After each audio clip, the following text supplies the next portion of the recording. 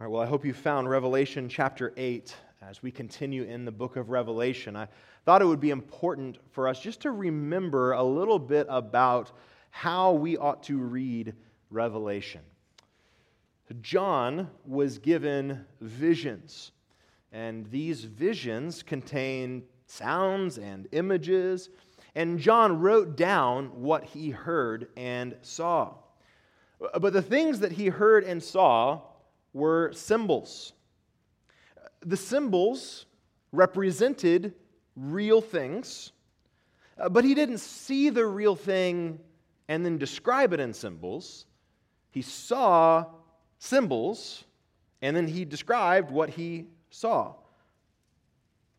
He described these symbols, but he did write them down with enough detail and enough explanation that we can understand what he wants us to know. So let me give you an example of what I'm talking about. In Revelation 5, John was given a vision of a lamb. Now, there isn't really a lamb.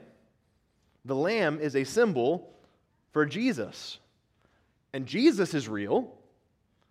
But John didn't see Jesus, the man, and then write down that he saw a lamb. He saw a lamb, and then he wrote down that he saw a lamb.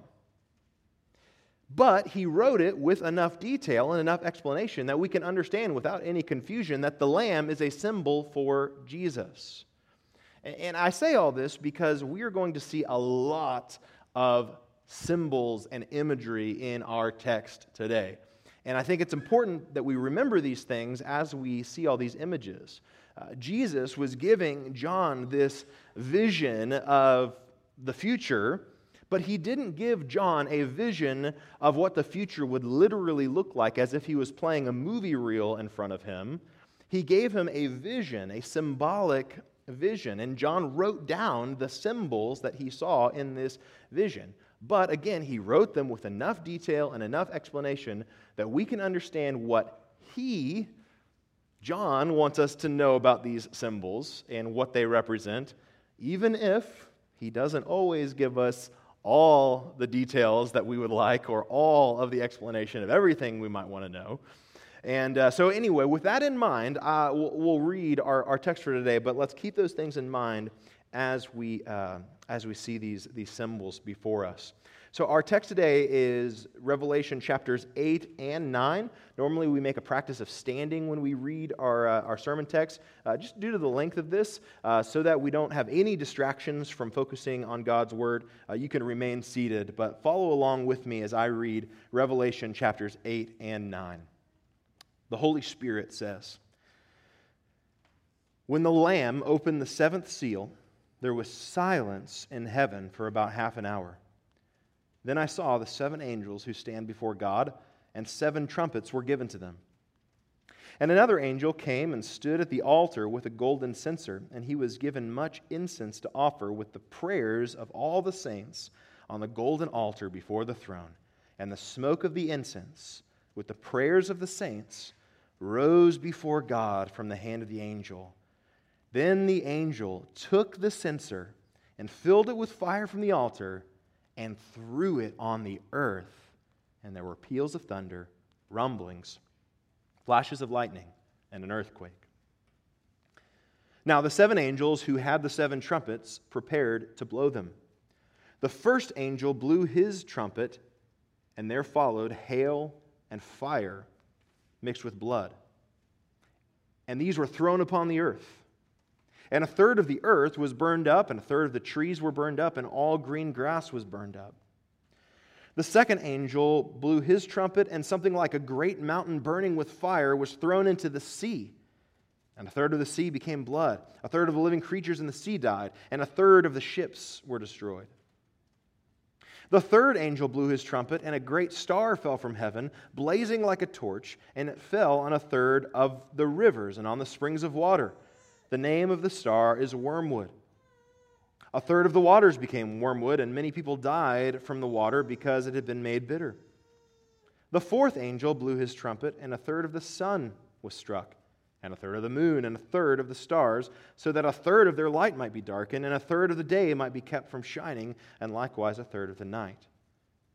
Then I looked, And I heard an eagle crying with a loud voice as it flew directly overhead, "Woe, woe, woe to those who dwell on the earth at the blasts of the other trumpets that the three angels are about to blow." And the fifth angel blew his trumpet, and I saw a star fallen from heaven to earth, and he was given the key to the shaft of the bottomless pit. He opened the shaft of the bottomless pit, and from the shaft rose smoke like the smoke of a great furnace, and the sun and the air were darkened with the smoke from the shaft. Then from the smoke came locusts on the earth, and they were given power like the power of scorpions of the earth. They were told not to harm the grass of the earth or any green plant or any tree, but only those people who do not have the seal of God on their foreheads. They were allowed to torment them for 5 months, but not to kill them. And their torment was like the torment of a scorpion when it stings someone. And in those days, people will seek death and will not find it. They will long to die, but death will flee from them. In appearance, the locusts were like horses prepared for battle. On their heads were what looked like crowns of gold. Their faces were like human faces, their hair like women's hair, and their teeth like lions' teeth. And they had breastplates like breastplates of iron, and the noise of their wings was like the noise of many chariots with horses rushing into battle. They have tails and stings like scorpions, and their power to hurt people, for 5 months is in their tails. They have as king over them the angel of the bottomless pit. His name in Hebrew is Abaddon, and in Greek he is called Apollyon. The first woe has passed. Behold, 2 woes are still to come.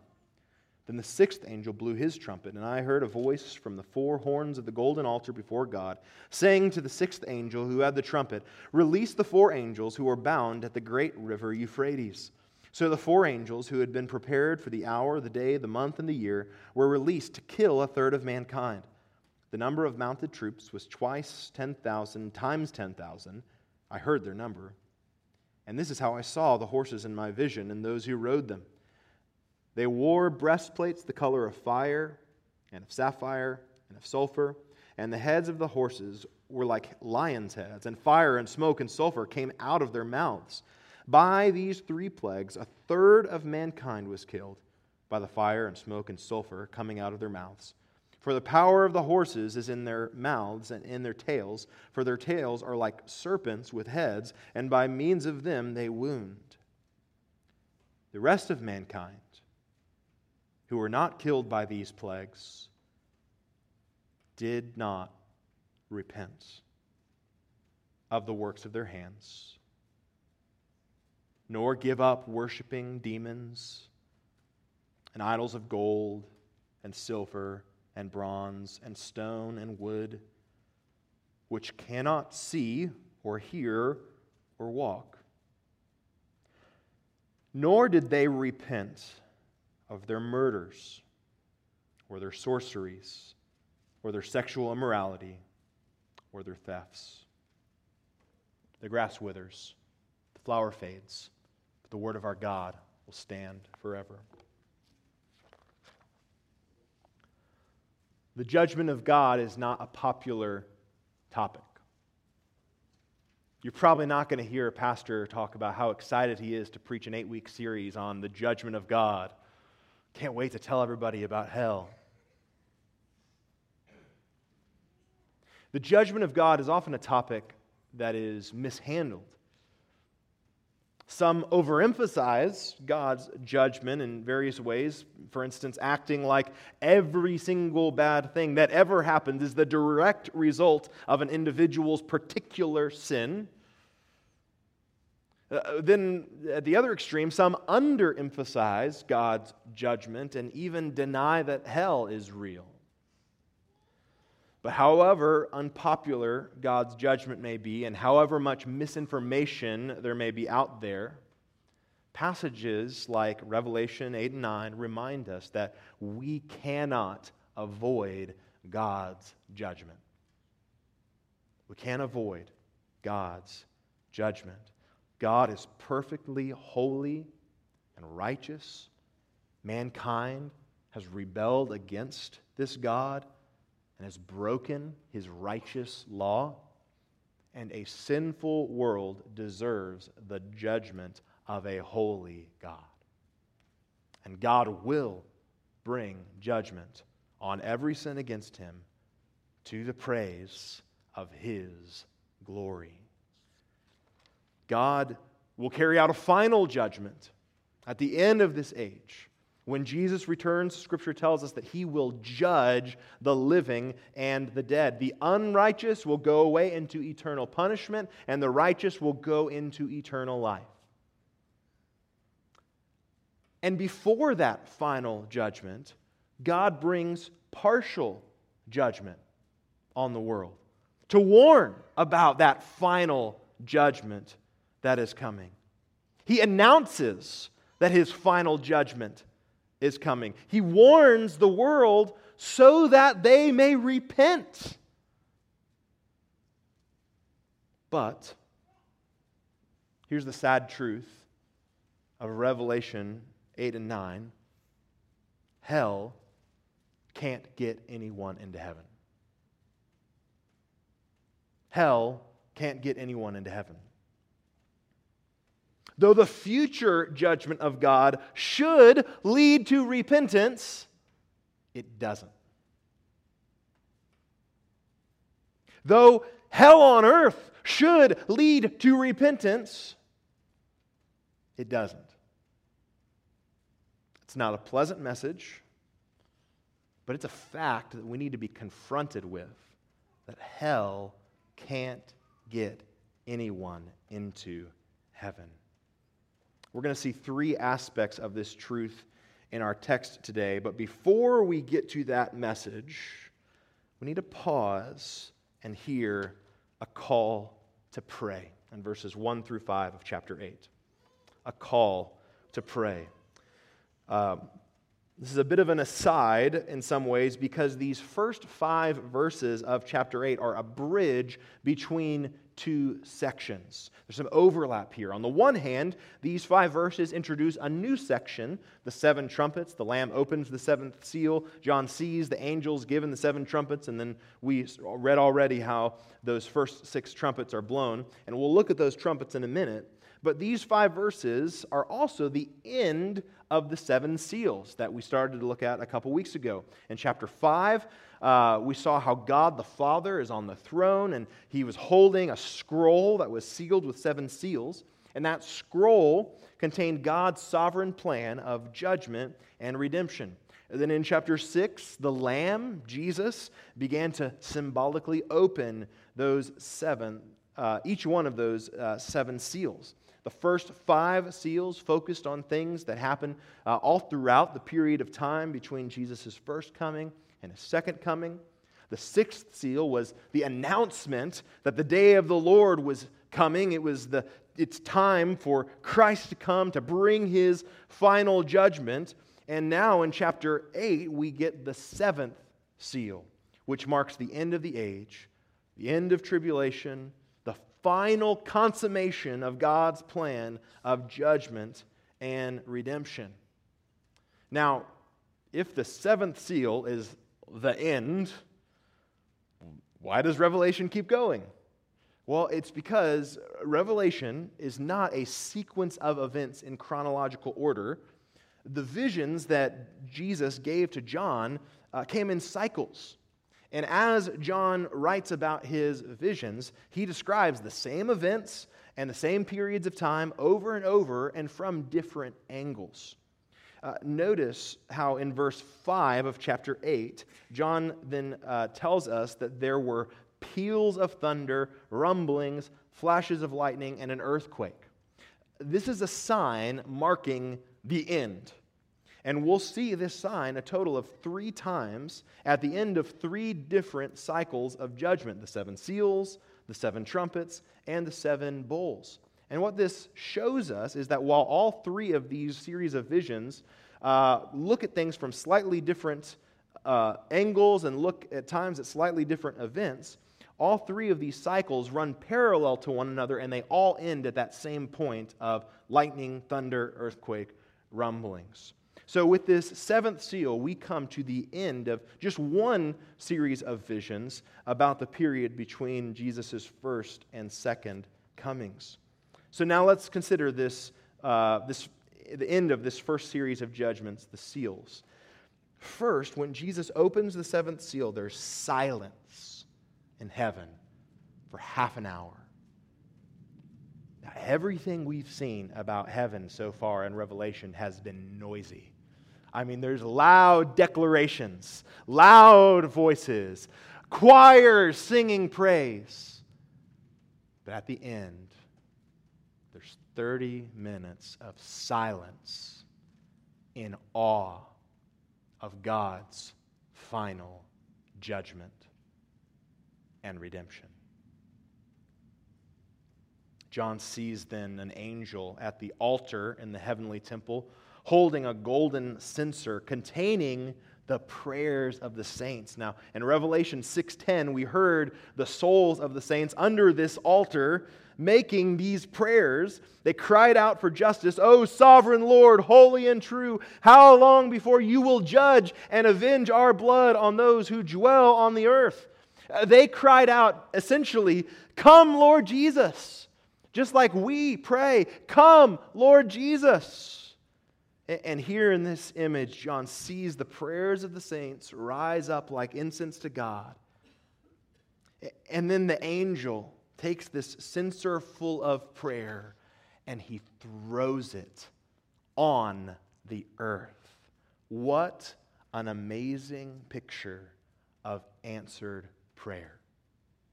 God breathes in our prayers, and then the prayers are thrown on the earth. God's final justice and final salvation are direct answers to the prayers of the saints. Revelation 8, 1 through 5 is a call to prayer. So, saints, let's keep on praying. Let's keep on praying for justice and redemption. Let's keep on praying, "Come, Lord Jesus," because the day is coming when God will transform the entire earth through our prayers. So keep on praying. Hear the call to prayer.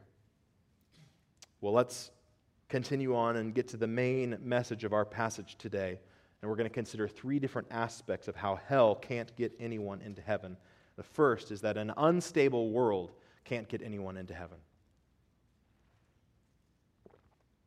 An unstable world can't get anyone into heaven.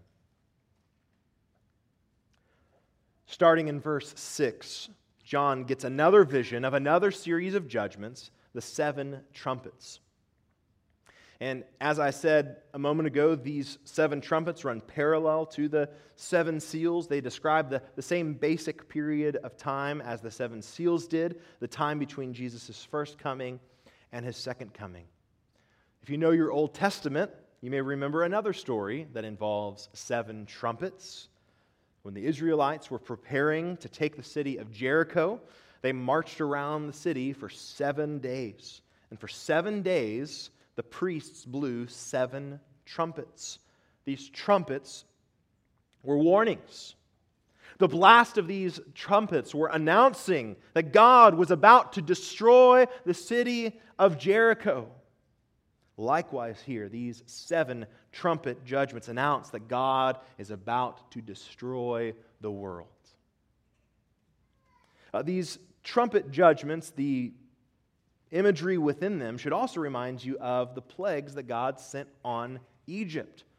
When God saved His people from slavery in Egypt, He did so by these 10 plagues, these 10 great acts of judgment. And the plagues we see here in Revelation 8 and 9 are modeled after those.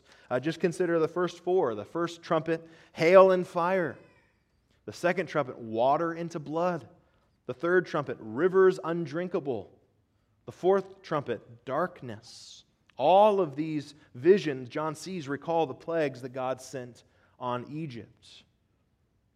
The target of each one of these judgments and these first 4 trumpet judgments, notice, is a different segment of nature.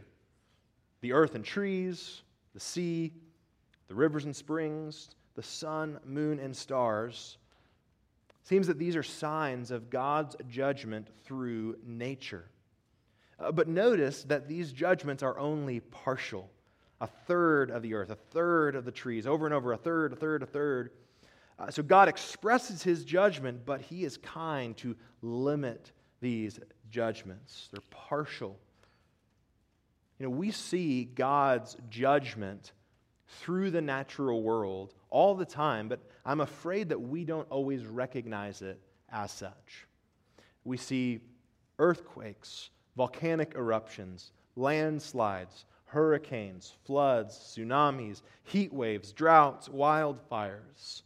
And like in the imagery that we see here, these things affect food supply. They disrupt the global economy. They turn people's lives upside down. They even result in death. And I think that as Christians, many Christians have some biblical categories about to think about these things. We know that creation is broken because of sin, and we know that God is sovereign over all things.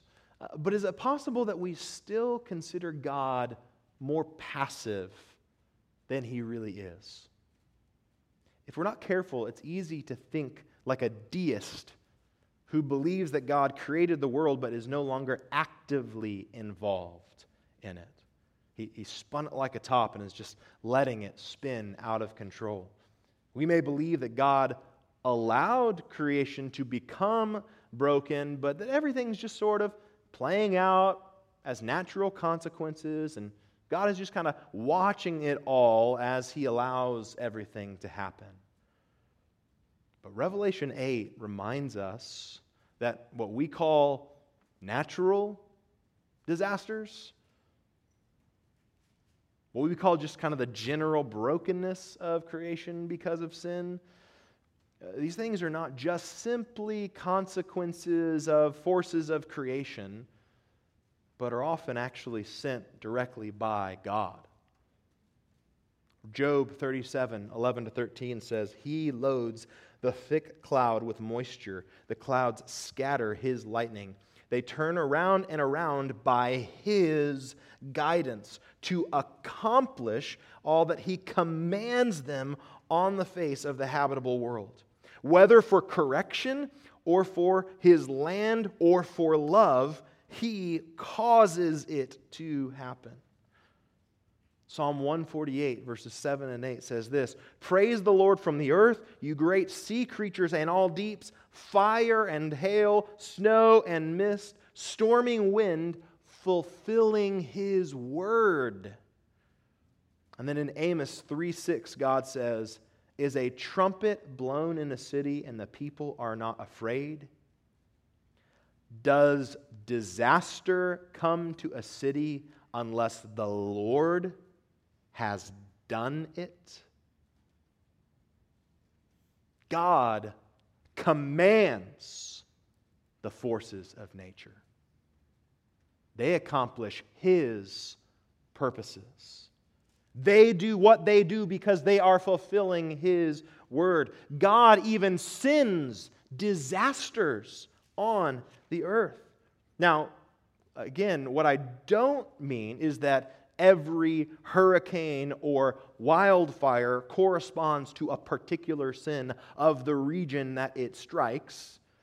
What I do mean is that God sends judgment on the world, which is sinful in general, in order to warn the whole world about His coming wrath. So next time we see a so-called natural disaster, let's remember that God sovereignly directs nature. Don't just shrug it off thinking, well, yeah, the earth does that. Instead, may we hear the blast of a trumpet. When we see devastation caused throughout nature, may we be reminded about how much a holy God hates sin. When we see God's partial destruction of the earth. May we hear the warning that God's final judgment, that total destruction is coming. The judgment God brings on earth should lead to repentance. It should remind us not to get comfortable with this world. It's not stable. It should remind us to fear the one who can destroy both body and soul in hell. But an unstable world can't get anyone into heaven. Second, a tormented soul can't get anyone into heaven. A tormented soul can't get anyone into heaven. So the last three trumpets are introduced in verse 13. Then I looked, and I heard an eagle crying with a loud voice as it flew directly overhead, "Woe, woe, woe to those who dwell on the earth at the blasts of the other trumpets that the three angels are about to blow." That word woe means things are about to be bad for you. It's the opposite of the word blessed that we saw in Revelation 1:3. When you see blessed is the one, it means here's what someone looks like who's living their best life. Woe means here's what someone experiencing the worst thing that could happen looks like. John hears three woes, one for each of the last three trumpets. He says, "Woe, woe, woe to those who dwell on the earth." As we've seen already in Revelation, those who dwell on the earth are unbelievers. So this announcement is signaling that these last three trumpets are going to make life bad for those who do not trust Christ. Chapter 9 begins with the fifth angel blowing the fifth trumpet. John sees a star fallen from heaven. And we've seen already in Revelation how stars are often symbols for angels. This angel is given permission to open the bottomless pit. And it seems that this idea of the bottomless pit is the same idea that Peter describes in 2 Peter 2:4 when he said, "God did not spare angels when they sinned, but cast them into hell and committed them to chains of gloomy darkness to be kept until the judgment." So this angel is given permission then to open this binding, open this bottomless pit. And what John sees then come out of this bottomless pit are locusts. And again, this brings to mind one of the plagues that came on Egypt. It's also based on the plague of locusts that the prophet Joel prophesied about, which was a warning about the coming day of the Lord. But the way John describes the appearance of the locusts, it's clear these are no ordinary locusts. The fact that they're coming out of the bottomless pit tells us these locusts are symbols for demons. Plus, John tells us that their king is the angel of the bottomless pit, Abaddon or Apollyon, which means destroyer. So this is the prince of demons, who goes by a number of names like Beelzebul or Satan. See, these demons are given specific instructions. Look at verse 4 of chapter 9. They were told not to harm the grass of the earth or any green plant or any tree, but only those people who do not have the seal of God on their foreheads. So these demons are told to harm people, but only those who don't have the seal of God. And so here we see the effect of the sealing that we looked at last week in chapter 7. In chapter 7, John saw angels who were about to bring judgment on the earth and the sea and trees. But first, the servants of God had to be sealed. Well, just now in chapter 8, we've seen that judgment come on the earth and sea and trees. And now in chapter 9, we see that believers are sealed by God and thus protected from the harm that these demons do. If you glance at verses 5 and 6, you see how John describes their torment. Notice it is only for 5 months. Like with the other plagues we've seen, God mercifully limits the extent of this affliction, yet at the same time it's so bad that it makes people want to die. This seems to be a kind of spiritual or psychological torment brought upon unbelievers through the agency of demons. It doesn't mean that we're necessarily talking about demon possession in the way that Hollywood portrays or in the way that even we see in the Gospels. But what it does mean is part of God's judgment on rebellious humans comes in the form of inner turmoil. There's a despair that comes from being separated from God. There's an anguish that comes from a meaningless life. There's a hopelessness about life, yet also a great fear of death. And as we look here at one of the effects of the death and resurrection and salvation of Jesus, believers, we should just pause here for sober gratitude for the protection of God that we see on display in these verses. Life on earth as a Christian is difficult, no doubt. We experience persecution. We experience the brokenness of creation. We experience difficulty like the rest of the world. And we experience, again, difficulty that the rest of the world doesn't experience when we're persecuted for the sake of Christ. We even experience different kinds of spiritual suffering and psychological suffering. But what we see here is there is a kind of affliction that we are protected from in Christ. Yes, we wrestle against the rulers and authorities, the cosmic powers over this present darkness, the spiritual forces of evil in the heavenly places, but we can be strong in the Lord and in the strength of His might. He's given us everything we need to withstand in the evil day: truth and righteousness and gospel readiness and faith and salvation and scripture and prayer.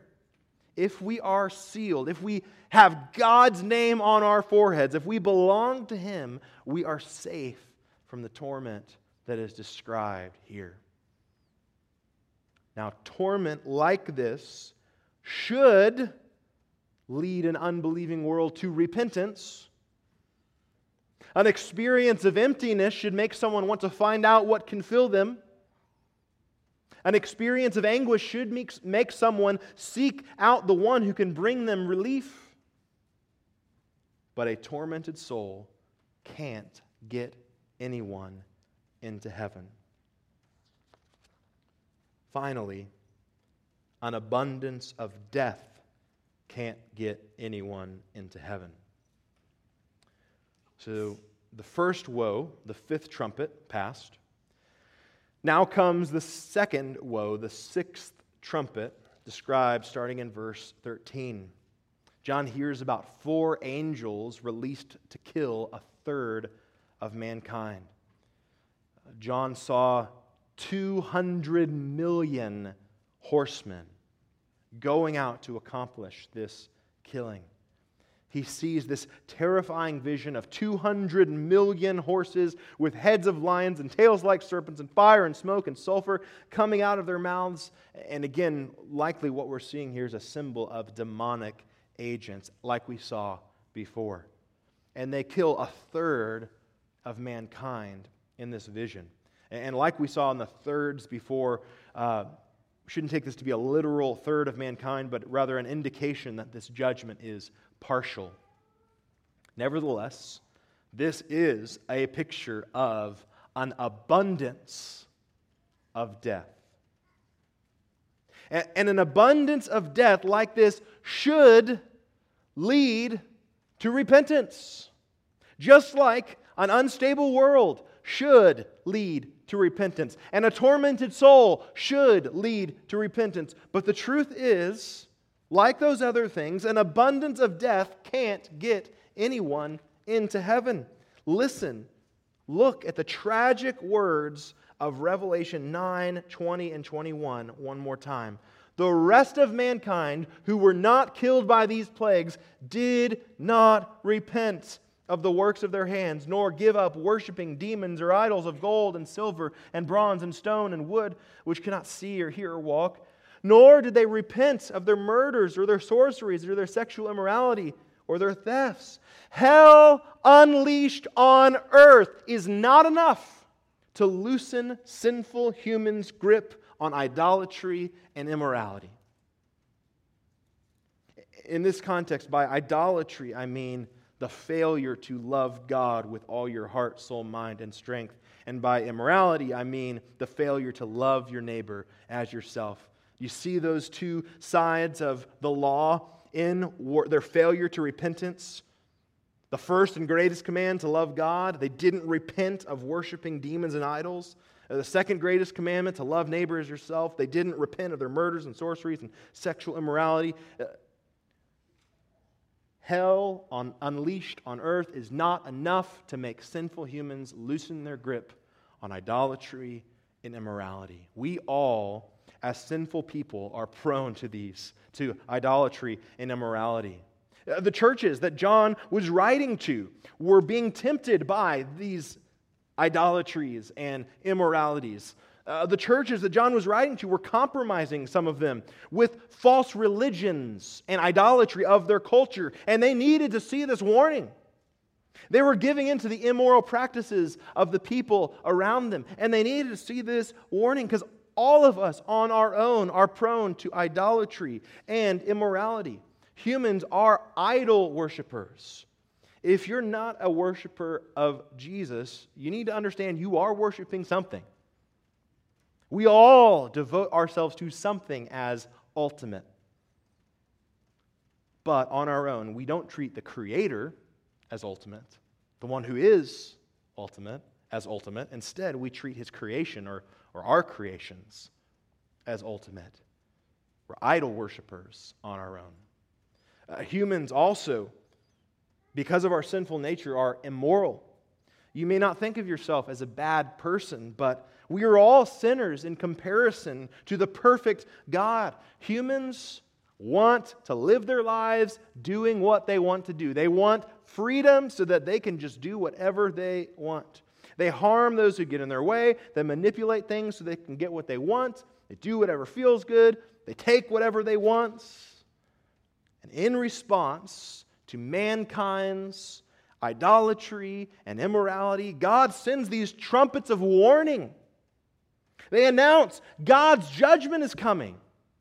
They remind us that life is short and the end is near. They remind us that everything we do is under the watch of a righteous judge who controls the universe, and that one day we will all be held accountable for everything we've thought or said or done. But even though these plagues should lead to repentance, the unbelieving world sees all of these judgments of God and they still do not repent. Just like Pharaoh's heart was hardened by the plagues on Egypt, so these plagues do not produce repentance in the hearts of those who dwell on the earth. You know, when natural disasters or sufferings or death occurs, it's common for Christians to think, well, these things will get the world's attention. Maybe this tornado will get people back into church. Maybe COVID will lead to revival. Maybe that diagnosis will bring him to God. But the sad truth of Revelation 9 is that disasters do not lead to revival. Suffering does not lead to salvation. And tragedy does not lead to repentance. Yet, God does want people to repent. God is sending partial judgments, mercifully limiting these judgments, waiting to bring about the final judgment, holding off on the final judgment because He's allowing people time to repent. Peter wrote in 2 Peter 3:9, "The Lord is not slow to fulfill His promise, as some count slowness, but is patient toward you, not wishing that any should perish, but that all should reach repentance. So then, how can people repent? The only way anyone will ever repent of their sins and escape the wrath to come is by the power of the Holy Spirit and the gospel of Jesus Christ, which is the power of God unto salvation for everyone who believes. People must hear the gospel, and the Spirit must open their eyes to behold its truth. They must hear that they are sinners, and the Spirit must give them a desperate need for God. They must hear the call to repent, and the Spirit must grant repentance. They must hear the good news that Jesus saves, and the Spirit must give them the free gift of faith. They must hear the gospel of the glory of Christ, and the Spirit must shine into their heart to give the light of the knowledge of the glory of God in the face of Jesus Christ. Sinners can repent. There is a power strong enough, and it's the power of the Holy Spirit through the gospel of Jesus Christ. So if this is true, if it is true that only the Holy Spirit can change a heart, then we must pray.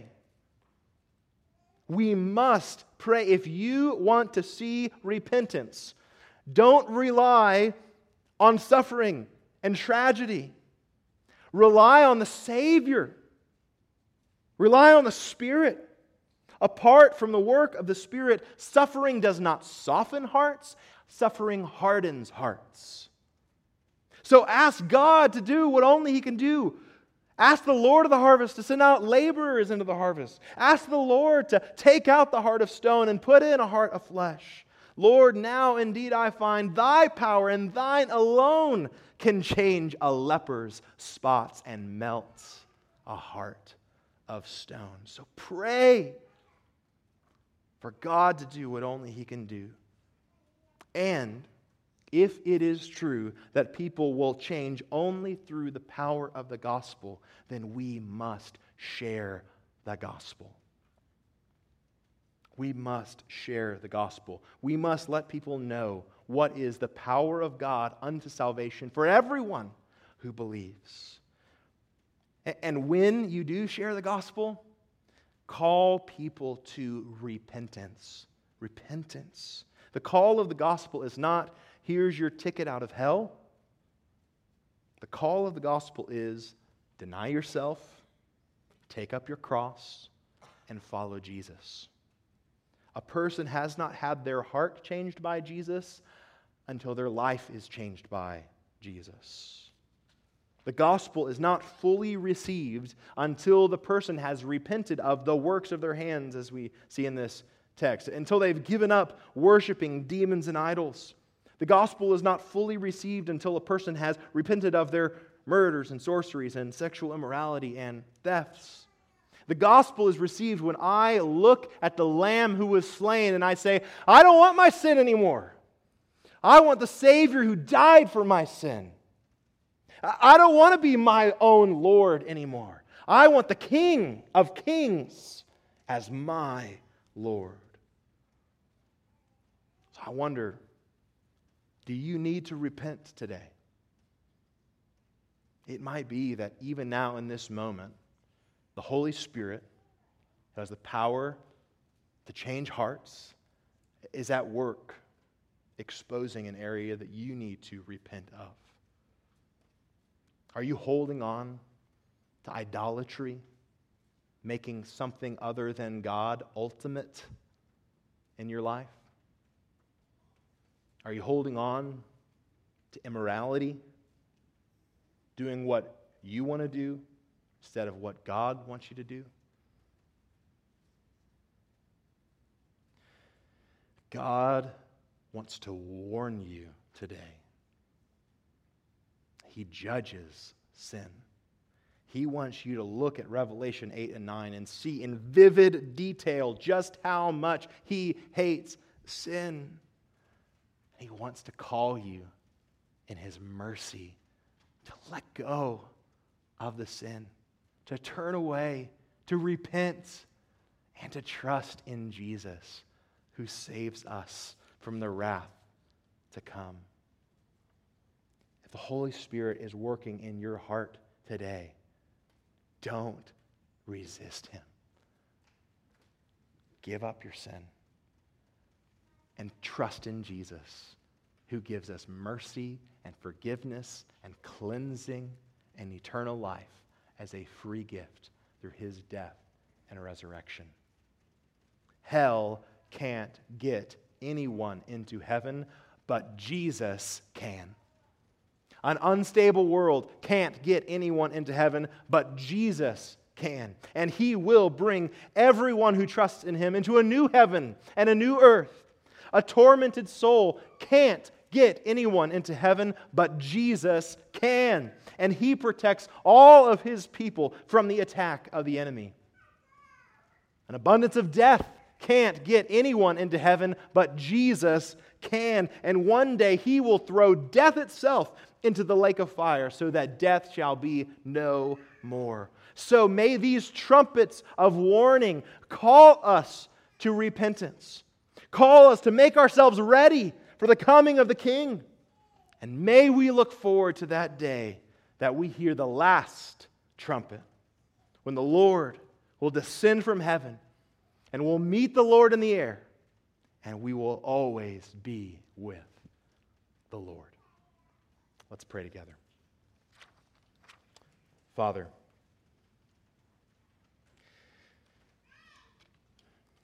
it is hard to hear about your judgment. It is hard to consider the depth of our sin. But Lord, You are merciful to warn us of the wrath to come. You are gracious to give partial judgment and to show patience, desiring people to come to repentance and trust in Jesus. Lord, You are at work in the world to judge. You are at work in the world to warn. But by Your grace, You are also at work in the world to save. And so, Lord, I pray that as we see warnings of judgment, as we see people living in idolatry and living in immorality, Lord, that it would drive us to pray. It would drive us to pray for repentance. It would drive us to pray for transformation. And it would drive us to share the gospel so that people might know Your saving power. And Lord, I pray that these warnings would drive each of us to repent. That You would expose our immorality, our idolatry, the things on which Your wrath is coming, and that we would say no. That we would rid ourselves of the passions of our former ignorance. And Lord, that we would instead embrace You as the greatest treasure of our hearts. We love You and praise You. It's in Jesus' name we pray. Amen.